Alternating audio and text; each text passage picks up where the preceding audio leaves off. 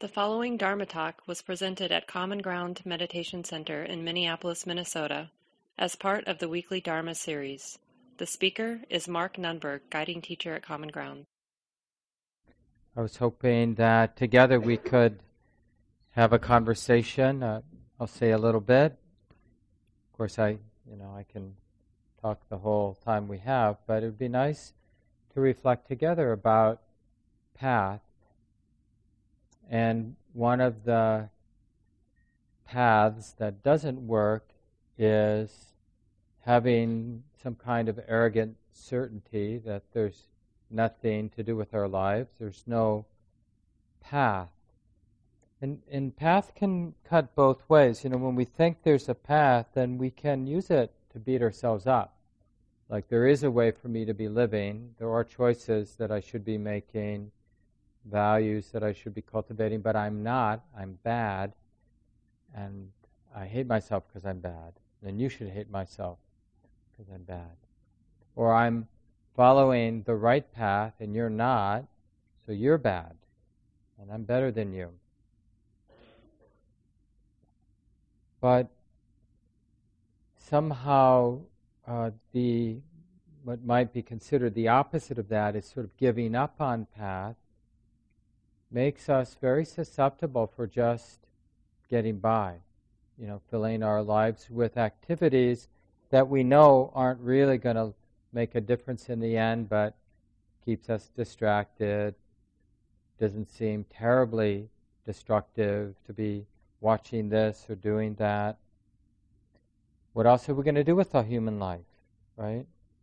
We can't, at times, because of doubt, because of, all kinds of reasons, we can't comprehend what to do with this life, this human life, how to direct the heart and mind, what values to cultivate. So we're kind of susceptible to marketers that tell us, you need an eco-vacation, or you need, the next thing, whatever it is. Because we're looking for a meaning, and we find it in relationship, and we find it in travel, and we find it in all kinds of ways. But it always ends up leaving us hungry, because whatever thing we think is going to do it, give us meaning or lead to salvation, it's temporary at best. And I've been talking a little bit about this, and I'll continue over the next couple months talking about path. And the Buddha had a lot to say about it. And I think Gabe Keller-Flores, our office manager and one of our teachers here, he put these two books as Moon Palace Books, a wonderful independent bookstore, just, 5 blocks away on Minnehaha. So there's Bhikkhu Bodhi's book. He's an American monk who did a lot of translation of the early Buddhist teachings. And then this is just a small book where he basically draws on what the Buddha said about path. The Noble Eightfold Path is what it's called. And then another book, this is by a Sri Lankan monk who spent maybe 40 plus years here in the States.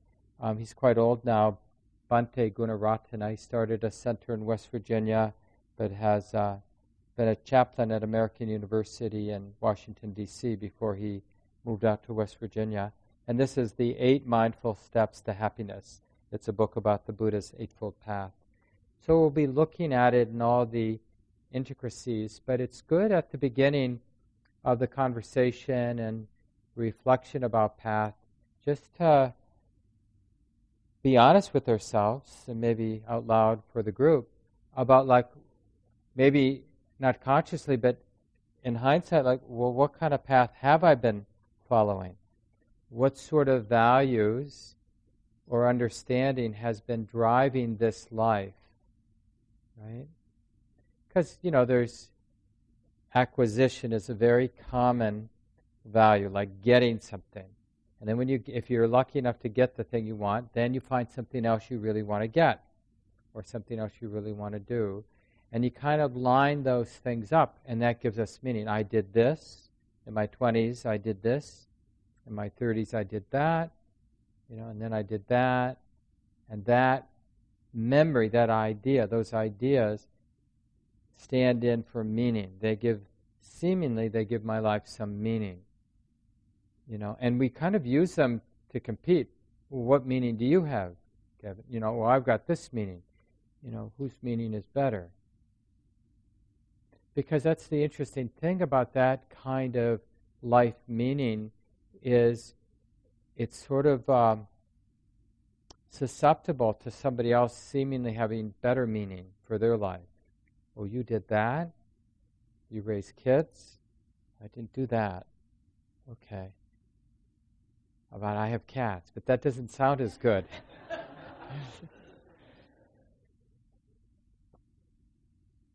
So the last couple of weeks when I started talking about path, I mentioned that we often start like waking up to path with this grounding, like we bring awareness to something, and one of the first things we bring awareness to is cause and effect, and an insight comes online eventually, a human being that's mindful enough, and that insight is something like, it matters.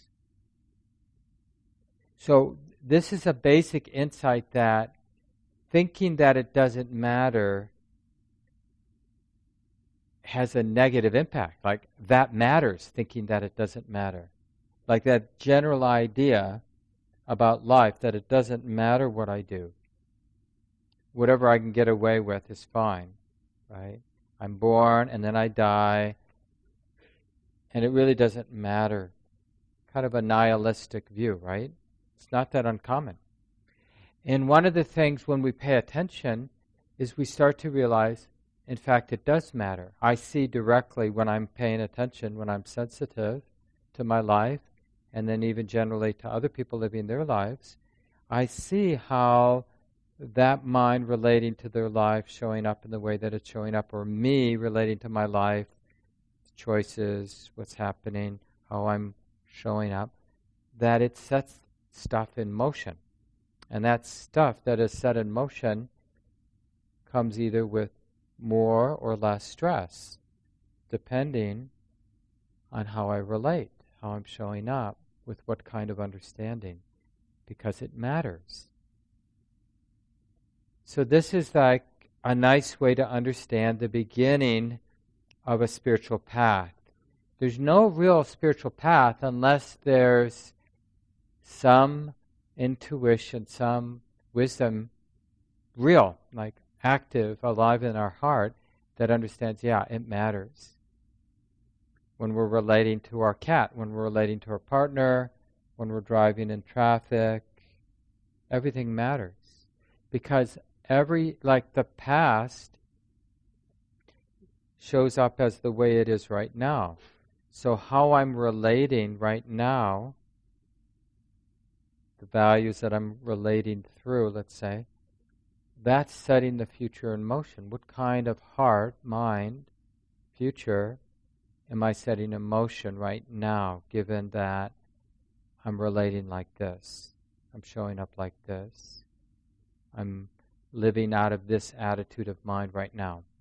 What groove is getting cut? What groove is getting more deeply cut in my mind? What habit is getting entrenched in my life, in my heart, given how I'm relating, how I'm showing up, how I'm thinking right now? Karma, right? That's the Buddhist teaching on karma. Karma simply means intentional action, or action, actions of thought, actions of speech, action of deed, like actually doing something with our body. When we do things with intention, then that leaves an impression, and then we are the person with that impression. The mind stream, the heart stream, has that impression going forward. Having done that, having thought that way, having acted that way, having spoken that way, then that's the mind stream in the next moment. It matters. And you see, the birth of our spiritual practice, it matters. And so then we want to understand how it matters. Like start to connect the dots. Oh, when I'm relating in a really stingy way, then what kind of world do I get born into? If I've been stingy with my friends and stingy at work and stingy at home, fearful, hoarding, even in my love relationship, stingy, I'm putting out more than you're putting out. I'm there for you in ways you're not there for me. And that's just the mindset. You'll see, like, it's not so easy to catch in ourselves, but we'll see it in friends a lot, like the kind of worlds they create for themselves that they then have to inhabit. It just didn't happen accidentally or randomly. Those worlds, the inner landscape, gets set in motion. Now, I'm not saying that external conditions don't matter, but external conditions aren't something we can do anything about a lot of the time. But we can start to take responsibility for how we're participating. And that's what is really interesting. So this initial piece of it matters is called a correction in view. It's the first limb of the Eightfold Path. We go from it doesn't matter to it matters. And remember that it matters is a step towards humility. Like, I'm not sure how it matters yet. I just know that it matters. And so now we're more attentive. And what are we initially attentive to? Like how I'm showing up. And what we call, in Buddhism, this is called intention. The kinds of intentions or motivations that are there. Which of those motivations seem, as best I can tell, set in motion things that are wholesome, set in motion the release and ease of my heart and the release and ease of people around me. What intentions seem to be helpful? What intentions seem to be unhelpful? The causes for stress for me and others, right? So we start to, and then, we hear things like in kindergarten, be nice, share, and so we check it out. Like, is that just, would idiots get duped with that value to share? No, I'm not going to. But we actually check it out like, okay, I'm approaching life with a dog-eat-dog world. Use whatever power I have to get what I want. Don't worry about stepping on toes. Okay, what does that set in motion? Who do I become with that attitude? Am I happy with who I'm becoming with that attitude? How about if I try the other attitude for a while? Being more generous, more content, more willing to let go. Who do I become then? So it's very pragmatic, this sort of feeling out, like, because we know it matters, that means the particular quality of my mind matters. And we start to read, comprehend, cause and effect. And over time, being a good student of my mind, our minds, we start to have okay, these are the unwholesome, when I'm living with these values, under the influence of these tendencies, these attitudes of mine, things get worse. And when my mind is under the influence of these other values or attitudes, things lighten up. And then we have, if we're fortunate, we hear from the Buddha, well, this is what I found out, so we can check it out. And he spells it out when you're acting with generosity and letting go, renunciation, contentment, basically non-greed, skillful. Kindness, goodwill, friendliness, skillful. Non-harming, valuing not causing harm for oneself or others, compassion, good. And then the three unwholesome roots, just the opposite. Greediness, stinginess, it's not going to help.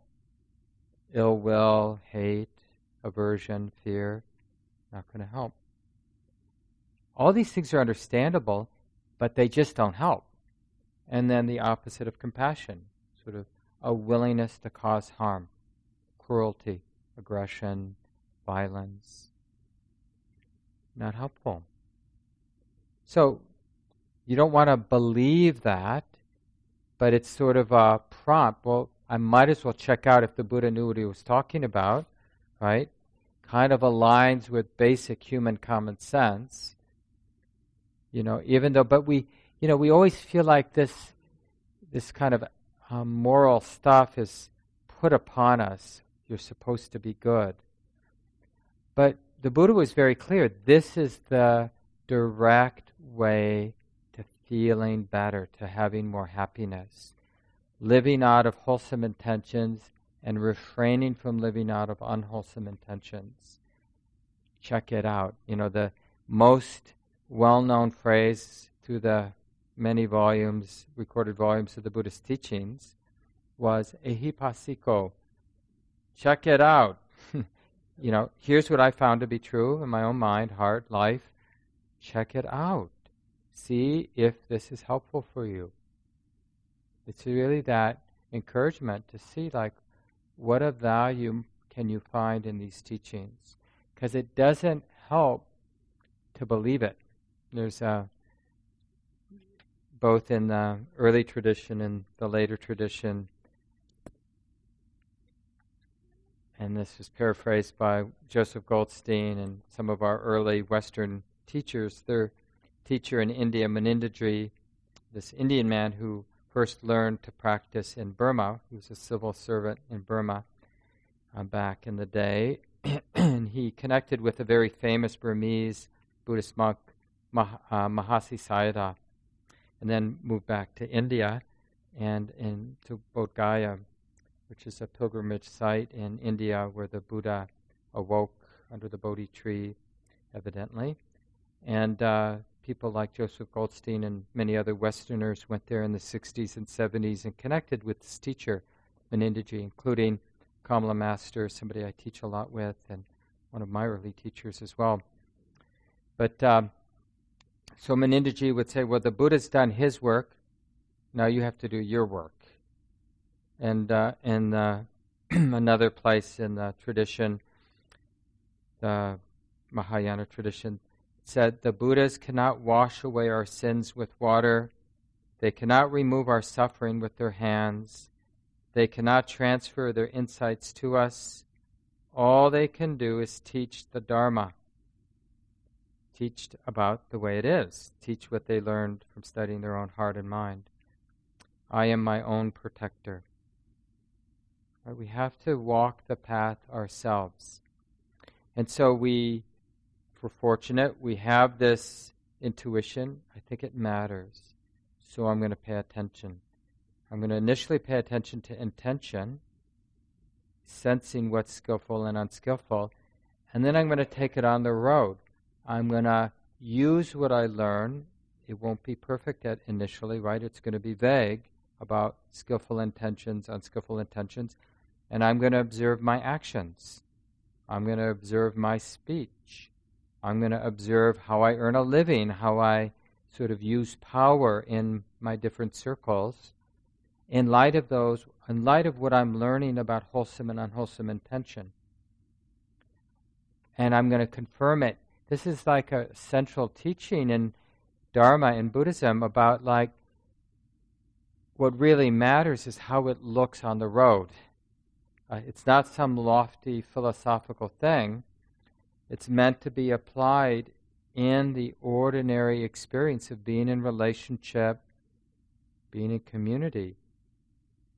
So if non-greed, generosity, contentment, the capacity to let go, actually leads to happiness and release, so let me check it out raising kids, let me check it out running an organization, let me check it out doing this or doing that in my life.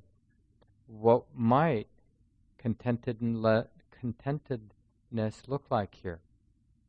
Or kindness look like here? Or compassion look like here? Oh, this looks more like ill will. Well, I can't stop myself from hating right now. It's got too much momentum. But I can confirm with observation that it leads to hell. That things are getting tight for me. Seems like I'm making everybody around me tight. Oh, yeah. So we don't waste those moments when we're acting out unskillfully. we use it to confirm what's this deepening understanding about what's skillful and unskillful. This is not a small thing. This changes everything. And a lot of us have, obviously, a superficial sense, a book sense of what's skillful and unskillful. We could probably pass a multiple choice test about, a bunch of different qualities of mind, and you just have to put them in two camps, skillful or unskillful. I bet we'd all get 95% on a test like that. But the question is, do we really think happiness is that accessible? Because you know how it is. Like, I'll do a lot for a piece of chocolate.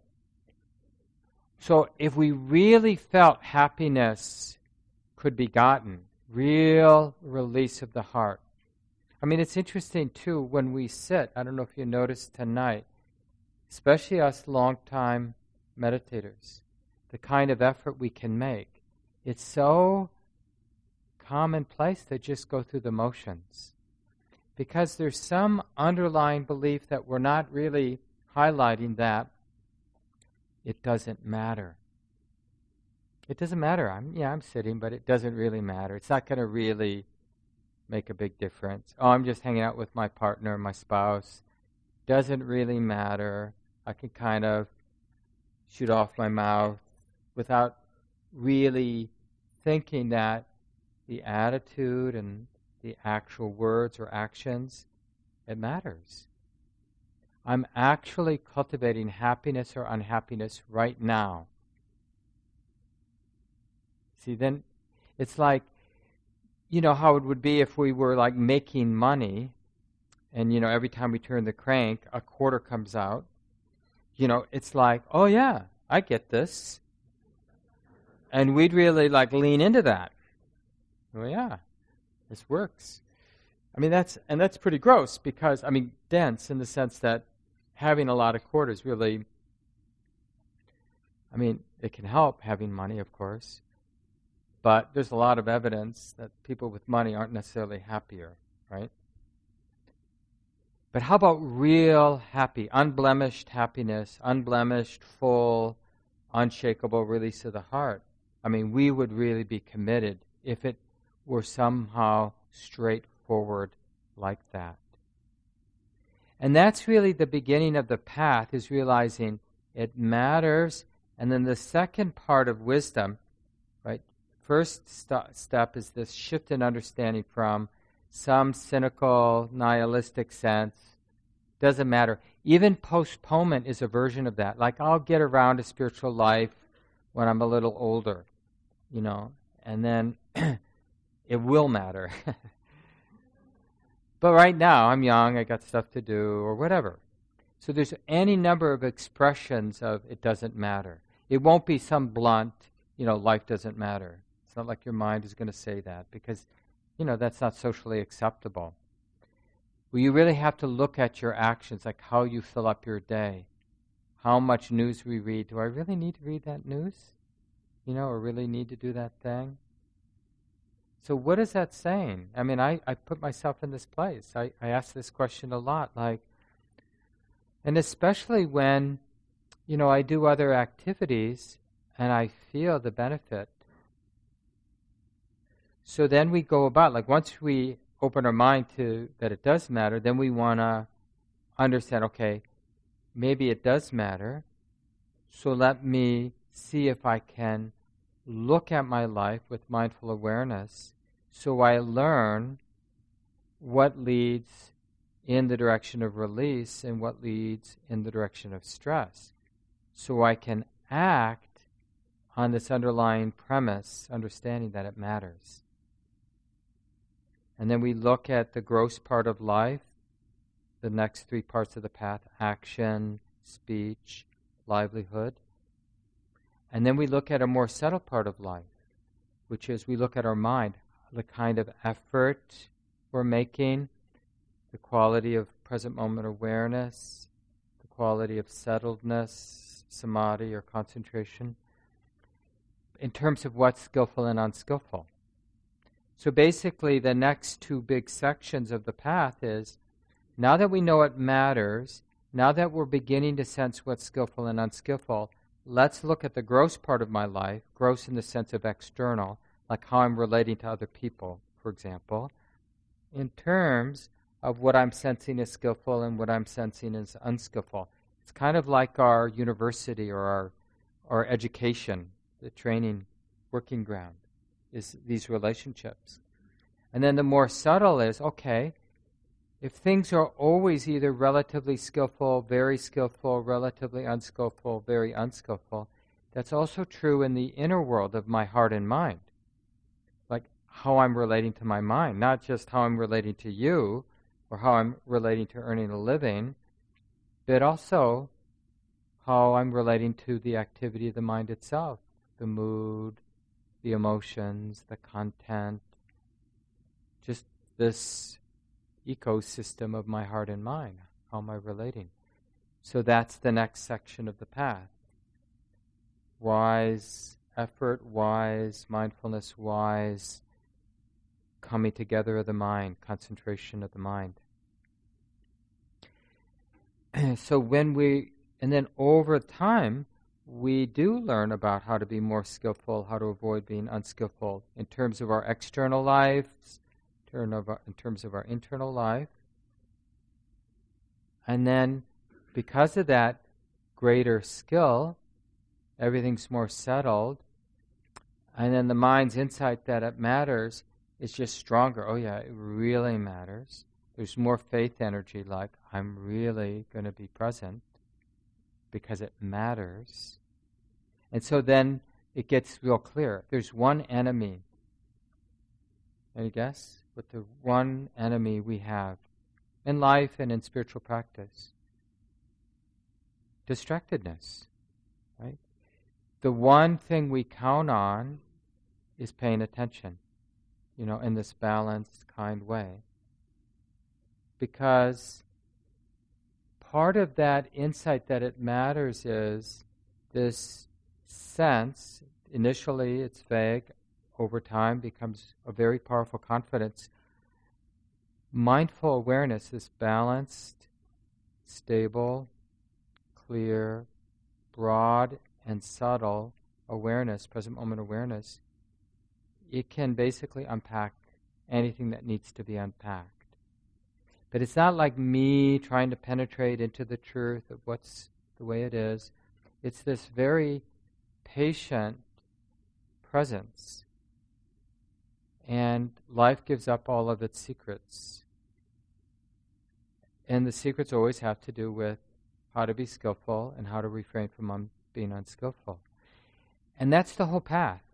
It just goes from gross ways we're unskillful and gross ways we can be more skillful to more and more subtle ways that we would otherwise be unskillful, but now we refrain in ways we can be skillful, and we orient toward that. So even like the deepest teachings, those of you who've been around know about, like the Buddhist teachings on anatta, the impersonal nature. This is the content of our Monday night Buddhist studies course that a bunch of folks in the community are taking, that I'm teaching. And it's considered one of the most subtle teachings that the Buddha gave.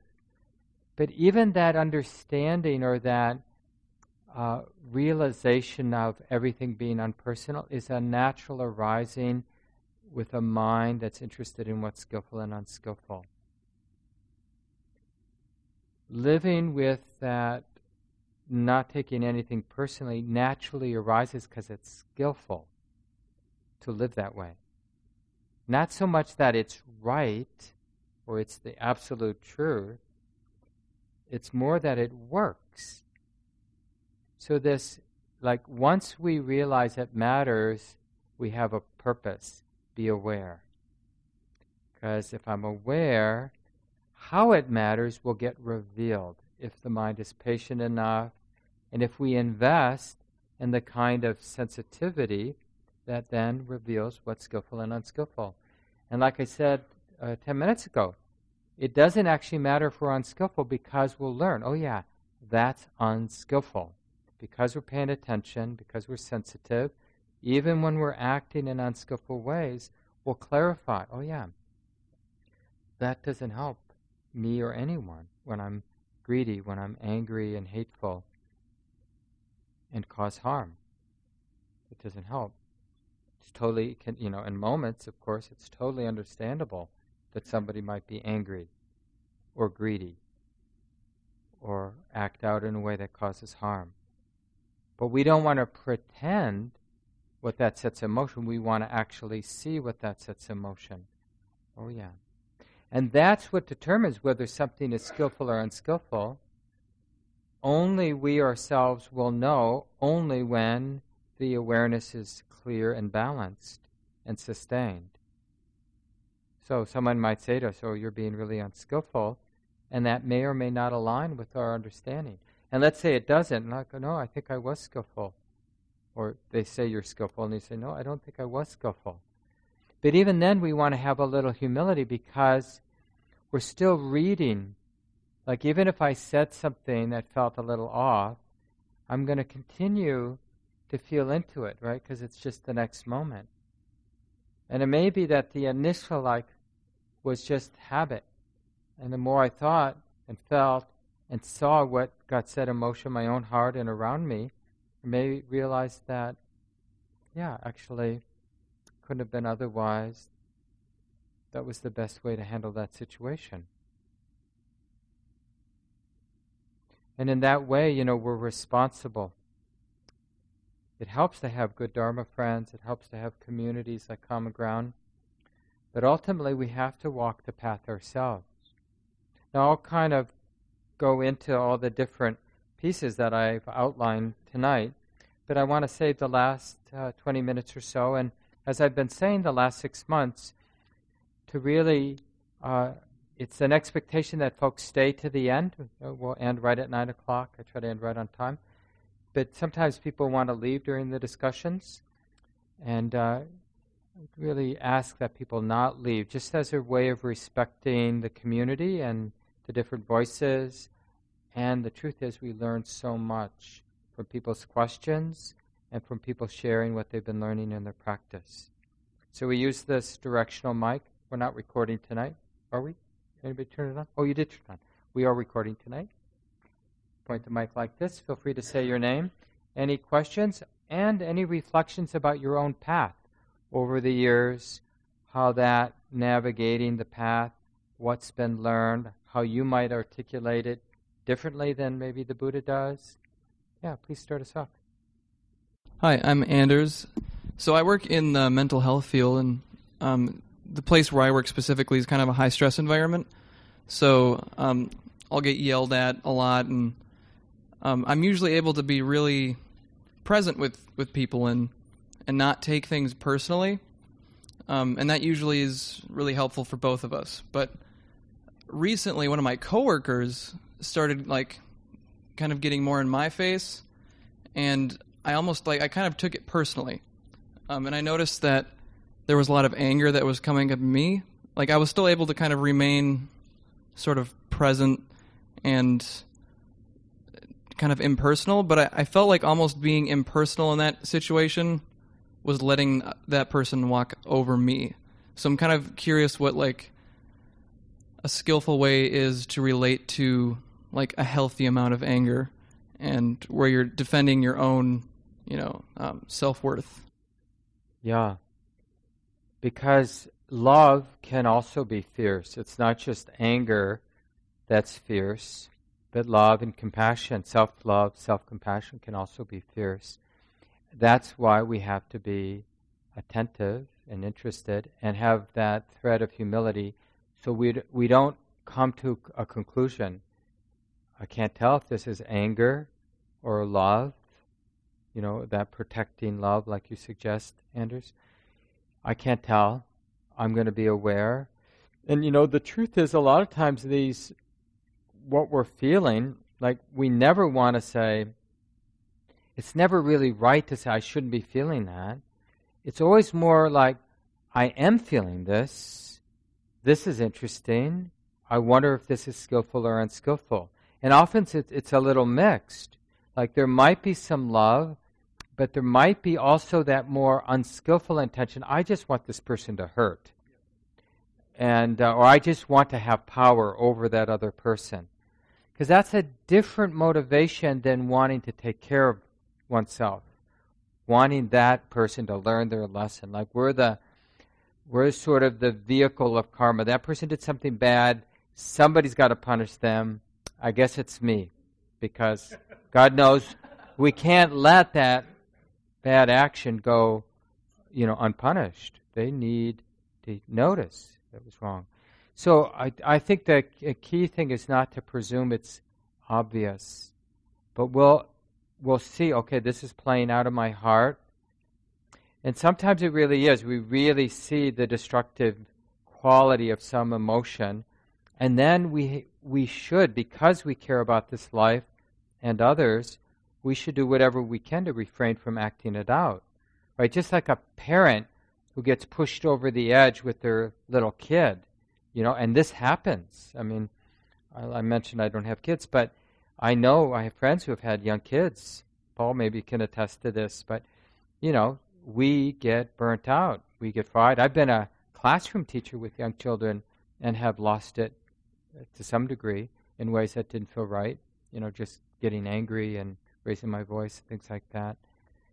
I said something once really inappropriate to like a young girl, I think maybe a second grader, and I was working with kids who had serious trauma in their lives, and I was really dealing with a boy who was really abusing this young girl who's had a lot of abuse in her life.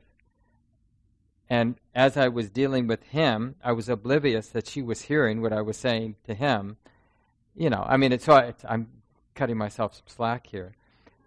But still, what I said was very inappropriate. It was probably activating for that girl. And it was because I was angry, and I wasn't my mind, because the anger is so seductive. The Buddha calls anger murderously sweet.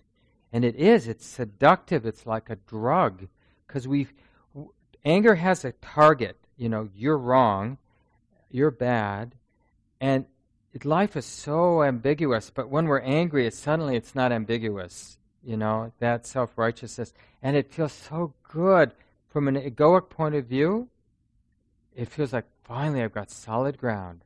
You're wrong. That's my ground. That's my earth. I feel alive. I feel like I have power, right? And of course it's short-lived, but it's like a drug, and we do stupid things then when we're under that influence. And that can kind of help us sense when there's anger because of that enlivening flavor of it. Yeah, thanks for giving us that example, Anders. Anything else you wanted to say about that? Who would like to go next? Yeah, please. Hi, I'm Rachel. As you were talking about paths and what our path is, I started to reflect on one of the challenges that I've really faced in my life, and that's trying to understand where my future is going to be and how I'm going to make that future happen for myself. And part of that is growing up with very ambitious parents and being a student in grad school, and how am I going to perfect my future now? And I find that I act the most unskillful when I'm obsessing over either my future and how I'm going to get to that future, or my past and what the things that have hurt me in the past, or the things that I'm ashamed of or that I've done. And one thing I'm working on, and I'm finding through my practice, is being at peace with the past that I've had, even if I wasn't at the time thinking skillfully, and then letting that peace drive peace for what my future will be from any given moment. And I find that to be hard to do in a world where, goals and success and pressure, and you need to have a family, and you need to go make money, and you need to, live this awesome life and be a good person. And I'm wondering in what part of being skillful and mindful and present can having those somewhat far off goals fit in, and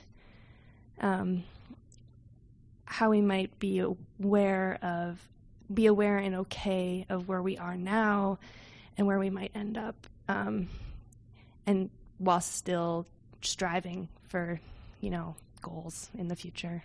Yeah, because being awake or being a kind, wise human being, that's as radical a goal as, being the head of Microsoft or saving the world or, solving racial injustice or, they're all a little outlandish, but we need aspiration. It's just a question of what we do with that, the energy of aspiration or inspiration or greed or desire, right? It's what do we do with that? And the thing that, and you described it, I thought, pretty well from what you've been learning, just observing your mind there, being relatively young and being in grad school, which is so much about futuring, just the energy in academic settings it really seems that way from my perspective. But it's really grounding it in here and now. Because we get a lot of energy when we think about becoming a wiser, kinder human being or contributing in a meaningful way in the world or raising really beautiful, wise children. Whatever kind of thing inspires our heart, whatever it might be. We get a lot of energy. We need that energy. But now wisdom needs to do something with that energy. And that's something that wisdom needs to do has to be here and now. Because if we stay with the idea of awakening or the idea of being a kind and wise human being or contributing in one way or another, we're disconnected because that idea is an abstraction in our mind. And the question is how to relate to my life right now, how to do the next thing in a way that contributes, just one little step. Because maybe to be that person that's inspiring for me, I need to be fearless. Or maybe the way to grow fearlessness is to do that thing on my to-do list that I don't want to do. Or to make amends to the person I don't want to make amends to. Or to get some exercise. Or to cook a good meal. Or to clean the bathroom. And it's not just cultivating fearlessness, but maybe generosity. I could buy that, but I'm practicing contentment with what I have instead of discontentment with what I have. So we can, in any moment of our life, really any moment, even the worst moment or the best moment, we can shape a future that's worth living into. And that's really the result of that deepened insight that it matters. The sort of corollary to that insight that it matters is it's kind of an empowerment that there's something to do right now. Because whether I'm aware of it or not, I'm planting seeds right now. So I wonder what kind of seeds I'm planting. How can I, in a simple and direct way, plant a seed that will be the cause for beings being happy and free versus something not so good? Even in grad school. So how you do grad school, the values the way you relate to the work and the way you relate to your colleagues, that might be setting in motion a more powerful future than the work you do, but more the attitude. Valuing freedom, valuing kindness towards yourself. I remember, this was in undergrad, but I remember everyone had to write a thesis where I went to college, and so there I was last semester, spring of my senior year. Back then we didn't have computers, and typing, and then you take that little thing, and it's so frustrating. And I think it was like 2 nights without any sleep, finishing it up, and I just made like a resolve, and it really has stuck. It was a powerful resolve. I am never going to do anything that is this destructive to my mind and body again. It was just stupid, and I didn't, I'm glad I finished it, but just that sort of what the system can drive us to do, the compromises that we make with our friends, with our own mental health, with our physical health, with our disconnection from what is maybe more meaningful ultimately. Because we're afraid, right? We're afraid of not becoming who we want to become, or we'll miss our train, and there won't be another one. Good luck. Yeah, Tim, and then we'll go back here. Dr. Tim. Good evening. My name's Tim. I think the path, the main thread of the path for me has always been the power of the mind, and I guess becoming more skillful with it. And what really inspires me is the using. If we have an unskillful mental pattern, it's really just a skillful pattern that's waiting to be trained.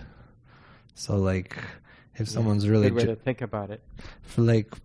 If someone's really judgmental, has a judgmental tendency, it's that just indicates a lot of wisdom or a lot of intelligence that hasn't been oriented towards the Dharma yet. So I find studying Buddhism, it's the same stuff happening in the mind, it's just more realistic, and therefore creates more happiness, rather than just because if you're judgmental, as we use that word, usually it feels like you're kind of just banging your head against a wall. But more skillful use of the mind, it always feels like freedom. So I guess and I've heard similar, I've heard training aversion leads to wisdom, discriminative wisdom. Training greed leads to great faith, and training delusion leads to equanimity. Yeah. So I found that that's the path to me. Thank you. Yeah, thanks, Tim. We're going to pass it back here next. Behind you there. I think mine is actually really similar to yours. I'm just many years ahead of you. So what if you're trying to do all of the right things, and not things that people tell you are right, but things that you believe to be right, like making vegan meals for your family and then trying to get a 3-year-old to eat said meal, and then you just do things like what you mentioned at the end of when you were talking to her, like cleaning the bathroom and getting some exercise, and in doing all of those things, trying to do those things, you cause yourself so much stress that you then end up maybe ordering a Papa John's pizza at 9:00 at night and rewatching The Witcher because you already watched it once and it wasn't enough. What then? Yeah. Well, let's just contemplate that, because anybody not been in that situation? Anybody not been in that situation in the last 2 days? Yeah, I mean, our version of that same situation, probably most of us have been there recently, right? And so like what I said, and then to think about what that would look like for you, is the interesting question is, that there we are, kind of ricocheted from trying hard to be good to, no, you can't make me be good, that sort of rebellious acting out. And then we realize that we've gone down the road to hell. We've been bad.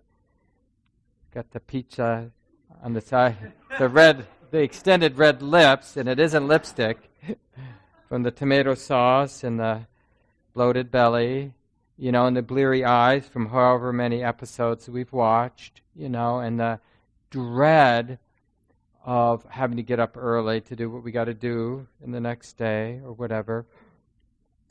So then the only relevant question from the way that we've been talking about the path is to realize it matters. Right now, this moment matters. And like you said, I think it was Rachel who said, like the past, realizing to some degree it's gone, right? So I don't have to dwell on that Papa John's pizza. It's gone, right? But this is here now. This is the moment where a positive, healthy, wholesome seed can be planted, or a destructive, unhealthy seed can be planted. So the mind cares, okay? Because, like, for example, one thing to do right then and there is to forgive ourselves. Yeah, sometimes it's like this. Despite my intentions, things transpire that sets in motion, bloated stomach, greasy lips, bleary eyes, and it's like this. Yeah, I care about that, right? Because that's a really powerful, like, not to be confused and not to take it personally. We're taking responsibility. The bloated stomach is what it is. The greasy lips, everything is what it is. But I don't need this overlay of being a bad person. I just need to get back on track and start, given that it's like this, how to plant some wholesome seeds right now. Let's brush my teeth. Pepto-Bismol, tuck myself into bed, forgive myself, remind myself what I can do to touch joy that doesn't come with a cost, as much of this cost, right? Maybe there's other ways when I feeling a little fried by trying too hard. So how can I bring some joy in, some relative satisfaction, so that I don't always go to that one particular move that has consequences? This is the art of living, right? And your example is so powerful because that's the tendency, is to ricochet from trying to control the beast that we think we are, and that never works, and it always leads to the ricochet into you can't make me, you can't tell me, and we act out, whatever that is. For some people, they just are in control 99% of the time, and boy, when they lose it, watch out. And some of us are, trying to control and losing it all the time. So it's different. Don't look the same. But wise awareness will eventually reveal, I'm tired of the roller coaster, or ricocheting back and forth. What's the other way? And the other way is to realize it matters, and because it matters, I'm going to sustain present moment awareness because it matters. And I'm not sustaining present moment awareness because I'm trying to be good. I'm sustaining it because I care, because I want to be happy. And if sustained present moment awareness leads me to ordering Papa John, go for it. But I'm going to sustain present moment awareness to see if I was right, if it actually works. I'll probably go home tonight and have popcorn, right? But I'm going to, I've gotten better over the years, how much popcorn I make. Because you know how it is, it's it's really hard, I need a lot. Well, no. You need enough that there's some ordinary, temporary pleasantness that lasts for a while, right? But doesn't leave, bloat or whatever we get from eating too much popcorn. So we can't avoid, and we don't need to avoid the ordinary pleasures that are around. We just want to use them in a way that actually helps us navigate our lives instead of causes this, because that sort of addictive cycle is really disheartening, Because then we start to mistrust ourselves. Like, don't I know better? But to know better, we have to have that persistent reliance on awareness. When we make a mistake, we don't jettison awareness. No, just let me see. If this is really unskillful, I want to know. I don't want the idea that it's unskillful to be theoretical. I want to see the pain that comes when I live with this attitude. Because that leaves a powerful impression. Oh yeah, Papa John did not lead to happiness. I mean, if we see that enough times, we'll do something else, We'll order a slice or something. Thanks for sharing. And it's 9 o'clock, so we need to leave it here. Just take a few seconds, just enough time for 1 or 2 breaths together.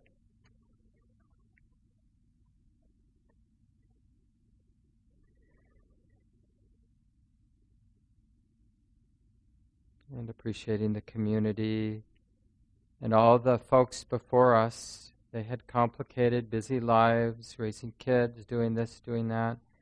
But somehow enough folks over the years, they did their practice, realized deeper wisdom and kindness, shared it, and these wisdom teachings got passed down. And now they land here in this corner, Minneapolis. It's our turn hearing them. Put them into motion in our lives, make them real in our own mind and heart, so that we can model and live into this kind of wisdom and compassion, be a cause for more wisdom and compassion in the world. So may this be so.